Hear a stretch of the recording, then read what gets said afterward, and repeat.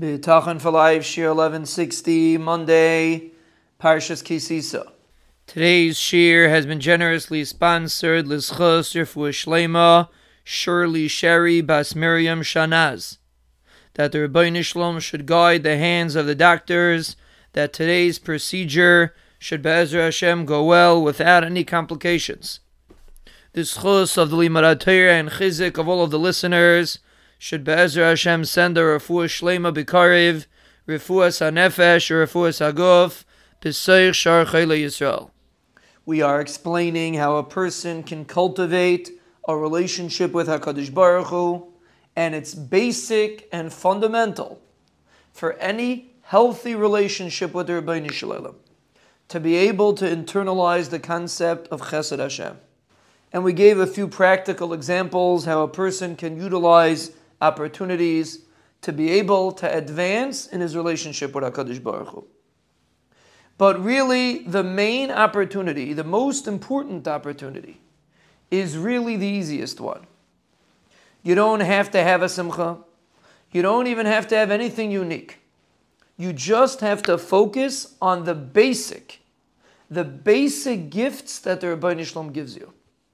Nothing out of the ordinary. Simply the ordinary. Just by tasting, like we mentioned, tamu ru'u, just by tasting and appreciating the basic things that the Rebbeinu Shalom gives you will help you develop this attitude. And it's really much more practical because many people don't necessarily have simcha so often, and they don't necessarily even have unique situations that happen to them. They just have quote unquote what's called normal life. However, in normal life is where a person finds the Rebbeinu Shalom. If he is ta'amu ru'u, if he tries to taste it, if he tries to feel it, that's really the main place where you see HaKadosh Baruch Hu. And we discussed this in the Wonders for Life Shiurim, that a person can focus on the basic situation that he's in and realize how much chesed goes into every single detail of your life. The Rebbeinu Shalom is constantly showering you with chesed, and yet we don't even notice it. And we mentioned previously in the Bitachon Shiurim a very basic exercise to be able to do this. To write down every single day 1, 2, 3, 4, 5 things. Basic things that the Rebbeinu Shalom gives you. It will help you develop appreciation. It will help you feel that HaKadosh Baruch Hu is being meitiv to you.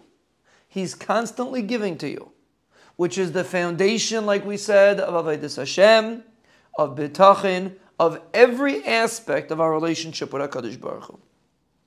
And when a person does this exercise, every day you try to look for something.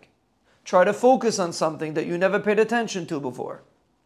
And realize how much chesed the Rebbeinu Shalom is constantly doing for you. You are helping yourself develop a healthy relationship with HaKadosh Baruch Hu. With minimal effort. You just have to look around, you just have to pay attention, you can't ignore. If you don't ignore, you'll see it. It's right in front of your nose. You just have to look for it. And when we utilize these basic situations that we're in, we will develop a relationship with HaKadosh Baruch Hu.